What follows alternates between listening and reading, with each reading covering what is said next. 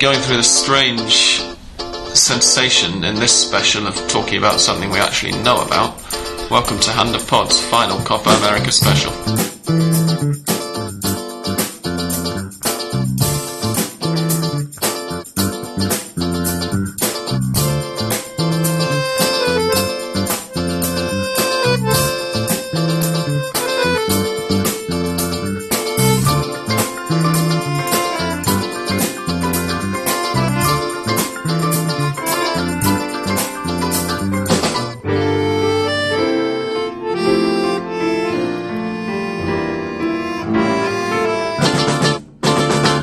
Welcome, ladies and gentlemen. If we sound like we're slightly rushed while recording this, it's because we are. As usual, I'm Sam Kelly. I'm here with both of the Dams. Hello. And we're joined by a very special guest tonight, somebody who some listeners may have possibly come across before. He runs a website on the Argentine national team, in fact across all sports, not just football, and that's exactly what he's here to talk about tonight. Seba Garcia, welcome to Hand of Pod. Hola, gracias. Hello. First of all, English, Seba? Yeah, I can try and do it in English. Yeah, good. The setup this week, we're going to try and keep similar to the previous specials that we've done when we didn't know what we were asking questions about quite so much, so bear with us if we end up butting in the three anglophones among us. But by and large, we're going to be trying to ask Seba about his impressions on his own national team going into this Copa America in Argentina. Do either of you two want to start, or shall we? No, let's get Seba's. Well, we know the squad, and we know that he's named 26, isn't it? And there's 3 to be cut. So quickly, I guess you're not going to remember the squad off the top of your head, or at least tell us who's likely to be cut and give us the highlights of the squad. Well, the controversy with between Batista and Tevez is over. Also with Agüero, Argentina played the last friendly at home against Albania, and it just finished just before we started recording this, and it was a 4-0 victory with goals from Agüero and Tevez in the second half. Messi and Lavezzi scored in the first. I think that the 4 I just mentioned are definitely in. They're going to stay and they're going to play Copa America. And it's a curious one because originally Batista named 26 and Copa America squads were going to be of 22 players, and they added an additional spot. CONMEBOL added an additional spot last week. So now, of the 4 players that were going to get cut, only 3 of them are going to get cut. And I have a feeling that one is going to be Enzo Perez, and another one should be, and any Mundo de Celeste's long-time readers will be surprised to hear this from me, because I'm a big fan of Diego Milito, but I don't think his time with the national team right now. I mean, he deserved many opportunities in the past and he didn't get it, and now he's called up to this preliminary list, but I don't think he did enough lately, and frankly, I haven't seen him play much lately. So because of injuries, because of Pazzini and Eto'o getting more minutes than him for Inter. So now I think Diego Milito is another candidate to be left out. And then you have to look into the defense, and probably Luciano Monzon is gonna be a candidate to get the axe, because Cambiaso, who is still a bit of an injury doubt, is recovering well, so he's probably be. I heard today in the commentary that he should be able to arrive to the first game, which is against Bolivia on July the 1st, without any problems. Yeah, that's what I thought, and so he's definitely in. And so I think it's between them, and probably Diego Valeri is another candidate to get cut, but he has such a great Torneo Clausura. I don't think it would be tough on Valeri if he got left out. Yeah, absolutely. We've obviously talked about the Argentine national team quite a bit on Hand of Pod in the past, but one thing that I think we should possibly clarify, first of all, because there may well be people prior to the Copa America who are listening to the show for the first time, and secondly, because it might just be something that we never really thought to lay out quite so simply before, is that for a lot of our European listeners especially, they've probably not seen Argentina play since the last World Cup. What kind of system are they playing with if they have a system, and indeed they didn't seem to under Maradona. Well, yeah, Batista is trying to play with three men up front, and he's using Messi as the fake number 9, like not an out and out striker, but he's starting from a bit deeper, and then Batista is playing Di Maria on the left and Lavezzi on the right. It seems to be working, and it seemed to be working for the first half against the USA in a friendly in New Jersey. They couldn't keep it for the whole 90 minutes, but some of the football they played there was amazing. And then behind them, it's a midfield formed by Banega, Mascherano, and Cambiaso. Today, Lucas Villa, because Cambiaso was unfit. Yeah. When Cambiaso is not fit, you could see Biglia, you could see Fernando Gago, who's not having a great season. Well, not having a lot of action for Real Madrid, but he's still featuring for Argentina. He impressed me today in the second half. I'm not trying to speak too much, but he came on in the second half for Biglia, and he gave a bit more attacking force, I think, to the team. He kind of like stormed forward. You can't blame anybody for not having a lot of minutes playing in Real Madrid. You have Xabi Alonso in front of you, maybe Mourinho likes Diarra as well. I mean, there are a lot of competition. That's big competitions for minutes in Real Madrid, and perhaps not so much for Argentina in that position. That's what Batista basically likes to put on the field. And the back four seems fairly set, and the back right? four, yeah, with Zanetti still there, and deservedly so, and Marcos Rojo playing as a left back. Pablo Zabaleta could do it as well. Could you say a few things about Rojo? Because I know this is a player probably more than anyone in the team at the moment that European listeners wouldn't have seen that much of. If we have anybody listening in Russia, maybe they know him, but or any diehard Estudiantes fans.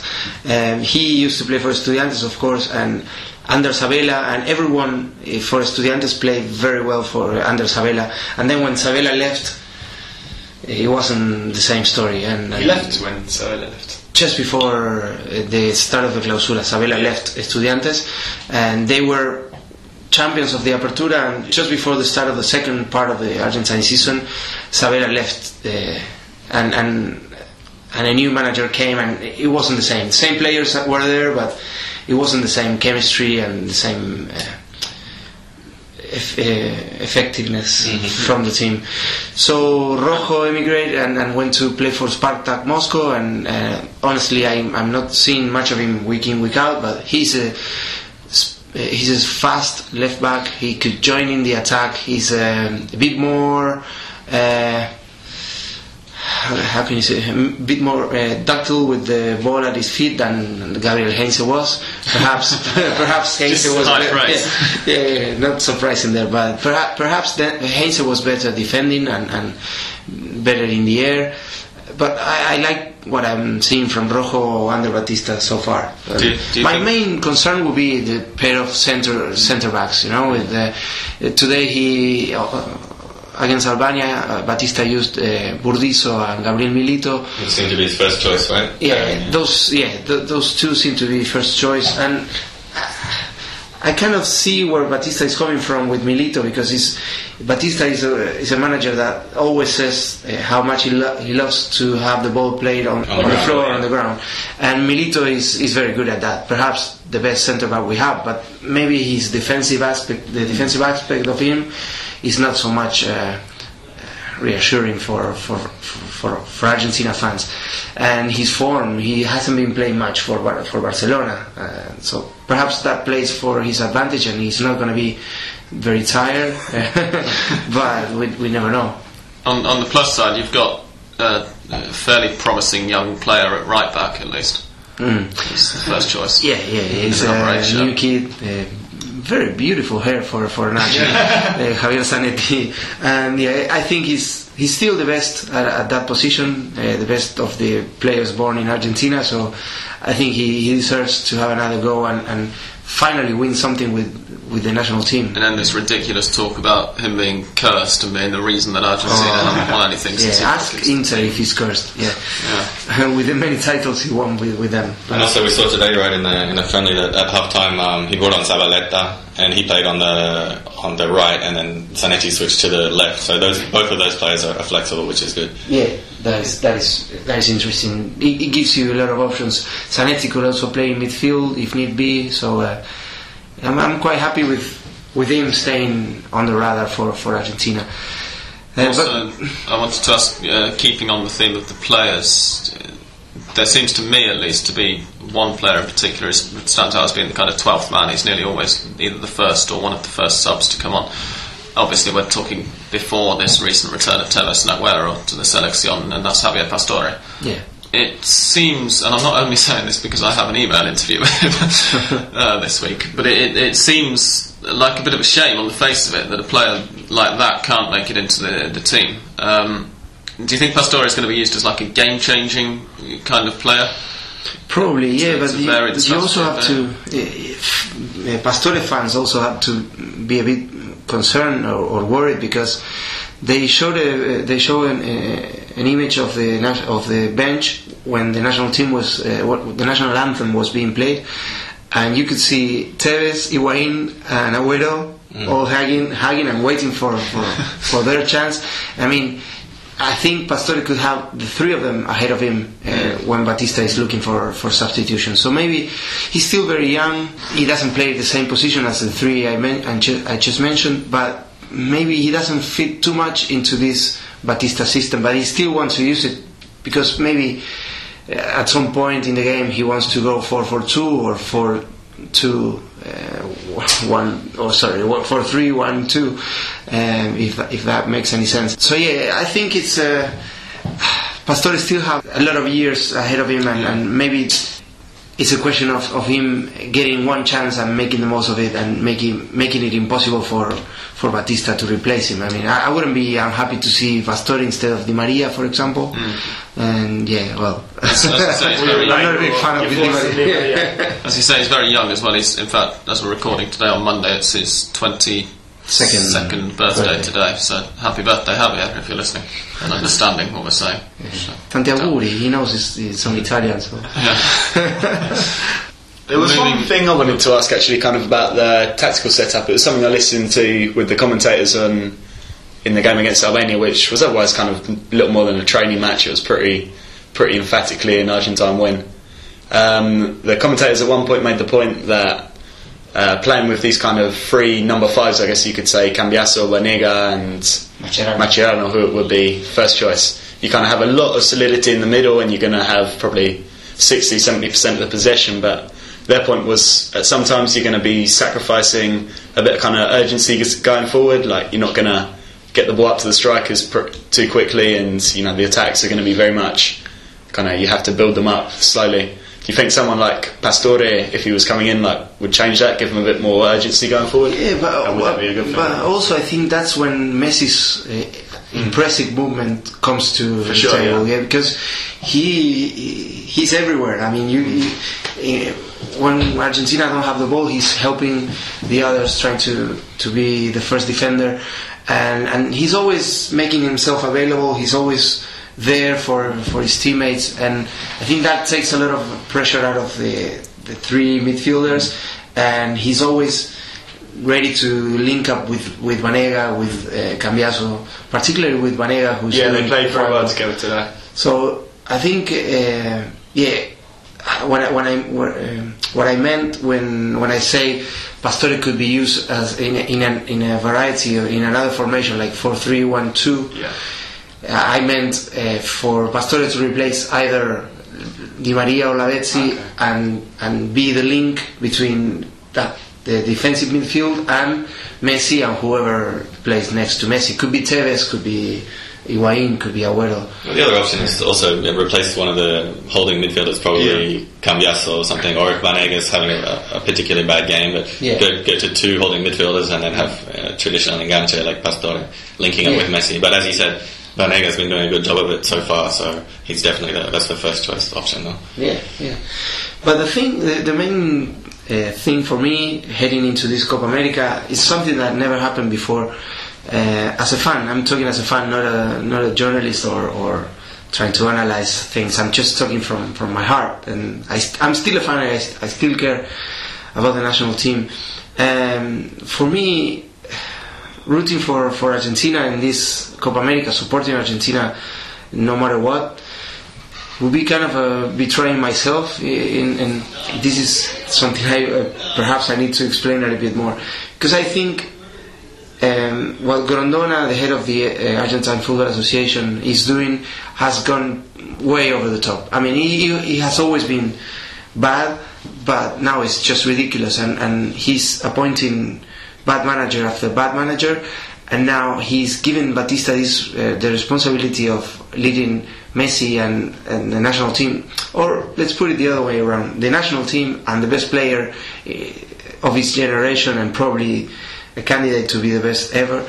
But Grondona has given Batista the keys of this fantastic car he has to drive, and I'm afraid he's probably going to crash it. And the thing is, if I support the national team no matter what, I'm kind of giving a vote of confidence, or I'm kind of intrinsically supporting Batista and Grondona, and I don't want success for those two guys.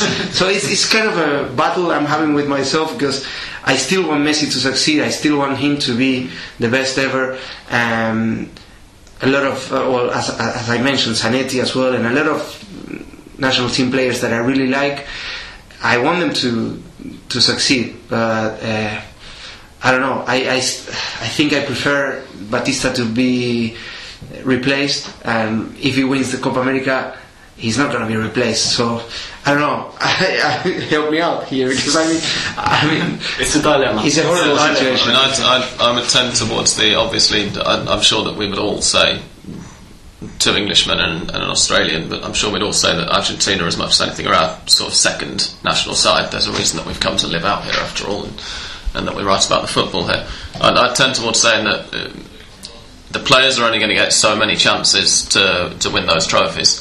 Messi's only going to get so many chances to win something at international level before people start saying that he's never done it for Argentina like Maradona did, and therefore he can never be considered on the same level, which in itself is, I think, a slightly unfair, very unfair comparison. Whereas Batista and Grondona are going to continue to have lots of chances to show that they're not very good at what they do, let's say. Or, well, in one way, in fact, Grondona's very good at what he does, of course, but just not within necessarily football. And in fact, we're going to be saying in a little while, and our listeners will already have heard a few days ago, by the time this goes online, one particular thing he did before the weekend just gone that he said in public about the relegation battle, which was remarkably stupid. That's the kind of thing that's going to keep on happening, and as much as anything, if Argentina do win the trophy, then Batista undoubtedly is better than Maradona as manager. Well, that was the question I was going to ask Seba. Perhaps we can assume that, maybe your opinion is that Batista is not a very good manager, and perhaps based on some of his all this stuff about Tevez and some of the idiotic things he's done. But in talking in terms of team selection and stuff, I wouldn't say he's done anything. No, as a coach, I'd say, yeah. Maybe maybe managing the players and managing kind of the press, he hasn't done particularly brilliantly. But you wouldn't say, I think he's going. He hasn't done anything like bringing Gabase and leave out Zanetti or this kind of craziness. But the thing is, off the pitch, he's been terrible. You say it, yeah. I agree with you. And on the pitch, so far he did some good things, some bad things. The thing is, when he was appointed, there were many better candidates than him, and you see other national teams around, and they really pay attention to who their next manager is going to be, and they don't give it to anybody. And I don't think Batista did enough before becoming the national team manager, when he was a club manager, or even when he was youth team manager. He failed to qualify for the Under-20 World Cup in a South American Under-20 championship. He ended up being 6th out of 10 teams with Argentina. I mean, in South America, I don't think it ever happened before in the past. So I don't think he had the credentials or the pedigree to become the national team manager and to have this huge responsibility that he has. And on the other hand, even if he fails, even if he doesn't win the Copa America, there is no guarantee Grondona is going to replace him. He's probably going to go again with this todo pasa, everything goes, or what would be anything goes, or all things must pass. Things happen. He's probably going to say that, and he's going to keep him in charge just to save a few bucks out of the indemnization. But that's another part of the dilemma. If there is no guarantees, I mean, if somebody says to me, okay, you're not going to win the Copa America, but Batista is going to be replaced by a proper good manager, and you're going to have 3 good years to prepare for the World Cup in Brazil, do you sign? I signed, and I grabbed Felipe's fingertips and I put them next to mine. Felipe is my son, of course. And but there's no guarantee of that happening, and maybe we win the Copa America and Batista consolidates himself, which I honestly doubt. He's been out-coached by Bob Bradley when we play the USA. We should have won 4-0 or even by a bigger margin, and we ended up getting a draw. It was impossible. Anybody who saw that game would agree with me. I mean, it was 3 or 4 goals difference before halftime, and then it ended up being a draw. And I think that was just down to Batista not knowing how to close the game and how to get the better of that situation, the best of that situation. Do you think, changing tack slightly, that with Argentina playing this Copa America in Argentina, is this going to be an advantage or a disadvantage? On the one hand, obviously, the home advantage is enormous, but it adds even more pressure than they've had to win anything previously, doesn't it? One thing that it's not a minor detail is that they're not going to be playing in Buenos Aires, and the crowd in Buenos Aires could be hostile towards the national team, and fans in the provinces, they don't get many chances to see important matches for Argentina, because they saw a tour of Diego Maradona with the domestic league players and playing against Panama, Haiti in meaningless games, but they got to see Palermo and Ortega and the local idols, Boca and River idols. Now they're going to be watching meaningful games, and they're not going to turn their back against Argentina. They're going to be supportive, and that is obviously an advantage. But then the final is going to be played in River Plate, and it could be very different, a very different story. Last time Argentina played Copa America at home, it was in '87, and we didn't win it. It was Uruguay who won it. I was 10, and I don't know, it could play both ways. I mean, if Argentina scored first and early on, it would be unbearable for the opposition, and if not, it could be very, very different. I don't know if I mean, we saw this in the World Cup qualifiers last time around. Maradona said, okay, we have to move this venue, we have to go from Buenos Aires to Rosario, because Brazil are going to feel the pressure, and they beat us 3-1, and it was nothing. The score would have been in Monumental, right? 6-0 maybe? Go Maradona's much. So, I don't know, frankly, I don't pay much attention to that part of the game. I mean, to me, if you have a game plan and you play to the best of your abilities, the crowd is not so important. I mean, I've seen little teams winning in big stadiums and with everyone against them.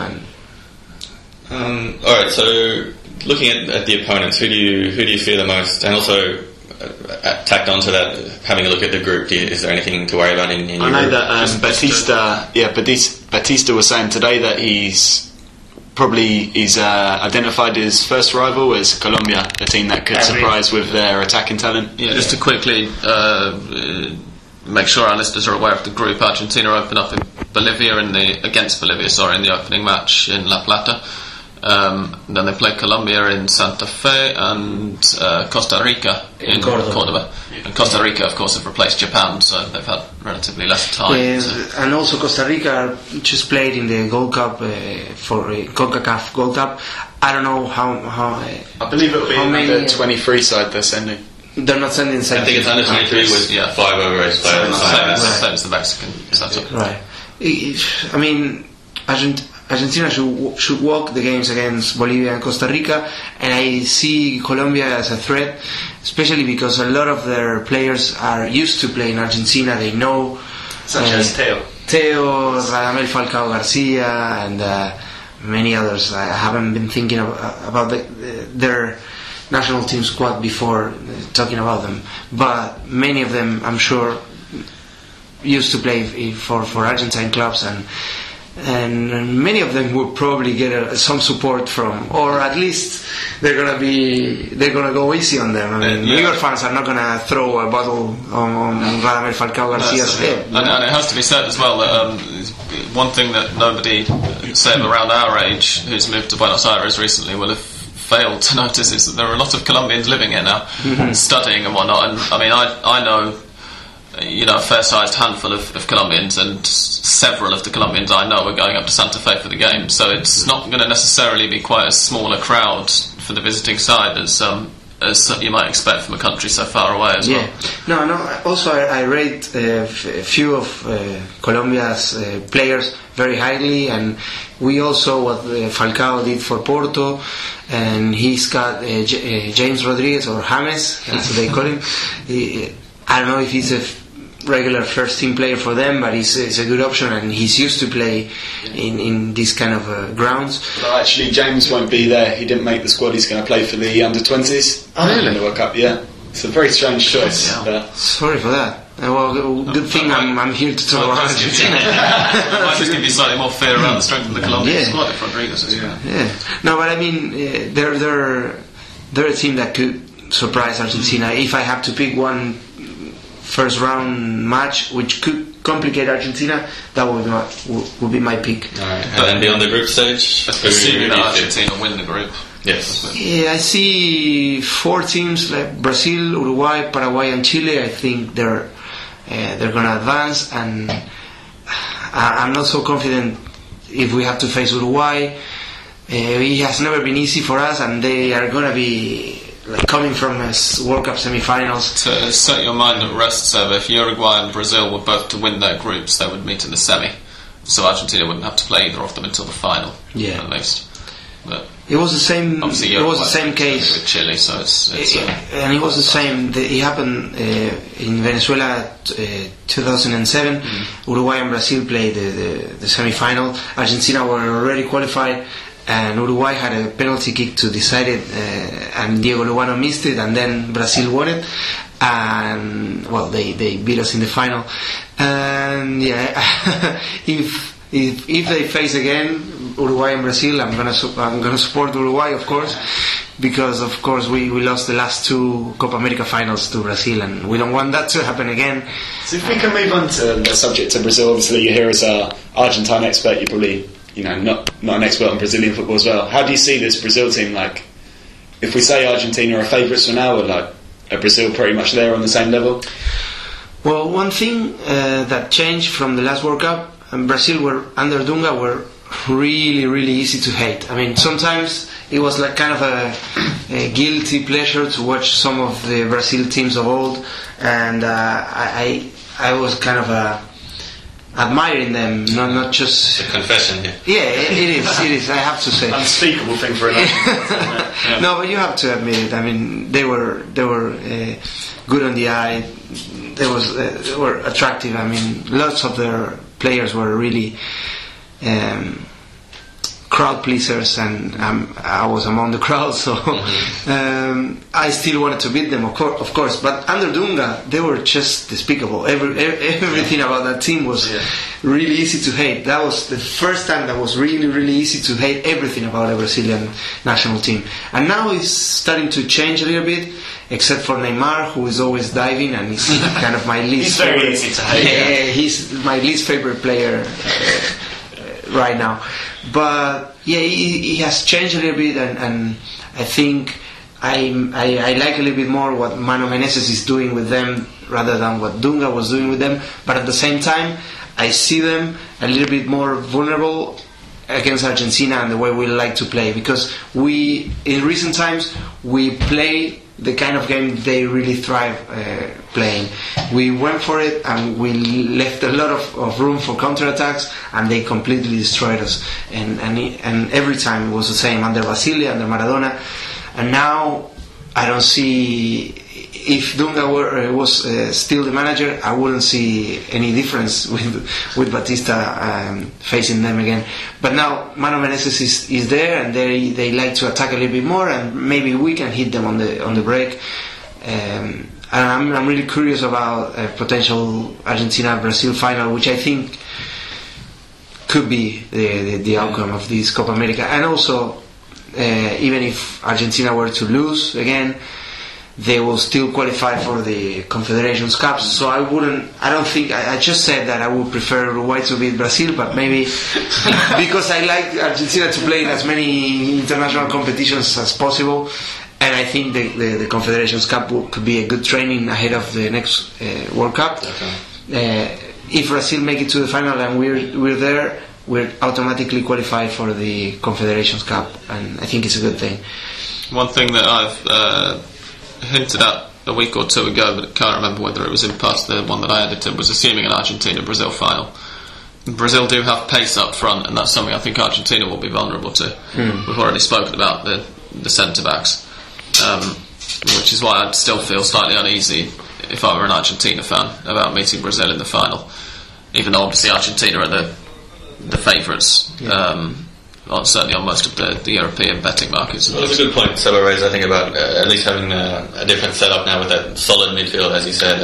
You'd fear it a lot less than being hit. What happened against Germany in the World Cup or something like that. Yeah, I guess the idea against Brazil would basically be to just choke them in the midfield and make sure the ball doesn't get to these guys like Neymar and Robinho, Pato, who have the ability, they have the pace to damage Argentina if they get the ball. And I also see a lot of potential for Argentina to use the wide men they're using up front, Di Maria and Lavezzi, to use them just to keep Daniel Alves and whoever plays on the left, because Marcelo is not going to be playing because he sent an email he shouldn't have sent to the wrong person. It wasn't like a shoot style email. No. But I mean, Brazil are always we're always famous for having the attacking fullbacks, and if we can prevent them to join in the attack, that's half the battle won. And we could never do that under Batista and Basile. I don't think they were aware of that. But to be honest, under Maradona and Basile, so I think we should wrap up just with the one question we've asked all of our guests for these specials, Seba, which is who do you think your favourites? Well, first of all, how well do you think Argentina will do in the tournament? Eliminated in first round. And in that case, who do you think is going to win the Copa America this year? Brazil are my favourites, the strongest, in my opinion, and they will have no pressure. And you could think it would be the other way around, playing in Argentina, but they always win the thing. If they don't win it, it's just okay. Maybe it will be a bit of pressure on the coach, but not the players. And they're used to it, and they could probably thrive on this scenario, on this situation. And an outside bet could be Uruguay for me. Okay. Yeah. And presumably you'd be, although you've just said eliminated in the first round, you'd actually be thinking that it's going to be a Brazil-Argentina final, as the rest of us are. Yeah, that would be great. That would be great. Yeah, I wouldn't mind a Argentina-Uruguay final as well. Would be fun with the two of them playing off for a 15th Copa America. Yeah, that would be great fun, especially because we'll be there, of course, having accreditation. Brilliant. Thank you very much, Seba, for taking the time out from your busy schedule to talk to us, and for risking a divorce, we should say, for being here today. Thank you for letting me do this catharsis, and it was therapeutic for me. I have to say, as a River fan, that what we're about to record and what will have gone online in a few days' time, I think is going to prove quite therapeutic as well, especially after the day I just had. But yeah, so for now, are we going to do predictions? Or? We'll each do our own predictions as well as the last Australian dance. Just remember, since it was your bright idea, Dan, would you like to go first? Mystic, Dan. I'm gonna lean in the favour of Argentina on this one.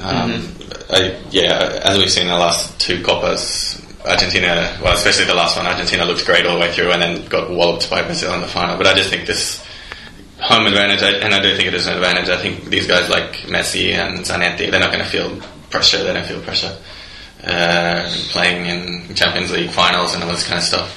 And having the best player in the world, having home advantage, I think Argentina will just pip this one. And I wouldn't be surprised if Uruguay, or I quite like Paraguay as well, or even Chile knocks Brazil out at some stage. Right. Because I think definitely Brazil is totally focusing on the World Cup. And I think some of these, I think their forward line, even though they're fantastic, as you said, Dan, they're looking a bit thin. If one of these guys gets injured or Neymar gets a red card for diving or whatever, I can see them sort of running out of options up front. So yeah, I'm gonna tip Argentina. Okay, and with the Wise or Chile to possibly be done. Probably a final against Uruguay or Chile or something like that. Dan?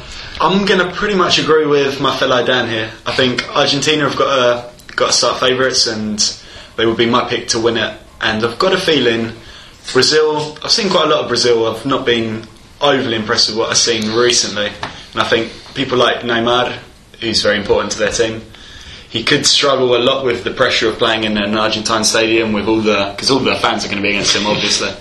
I think he could lose his head at some point, and I'm going to predict a Uruguay-Argentina final with Argentina winning.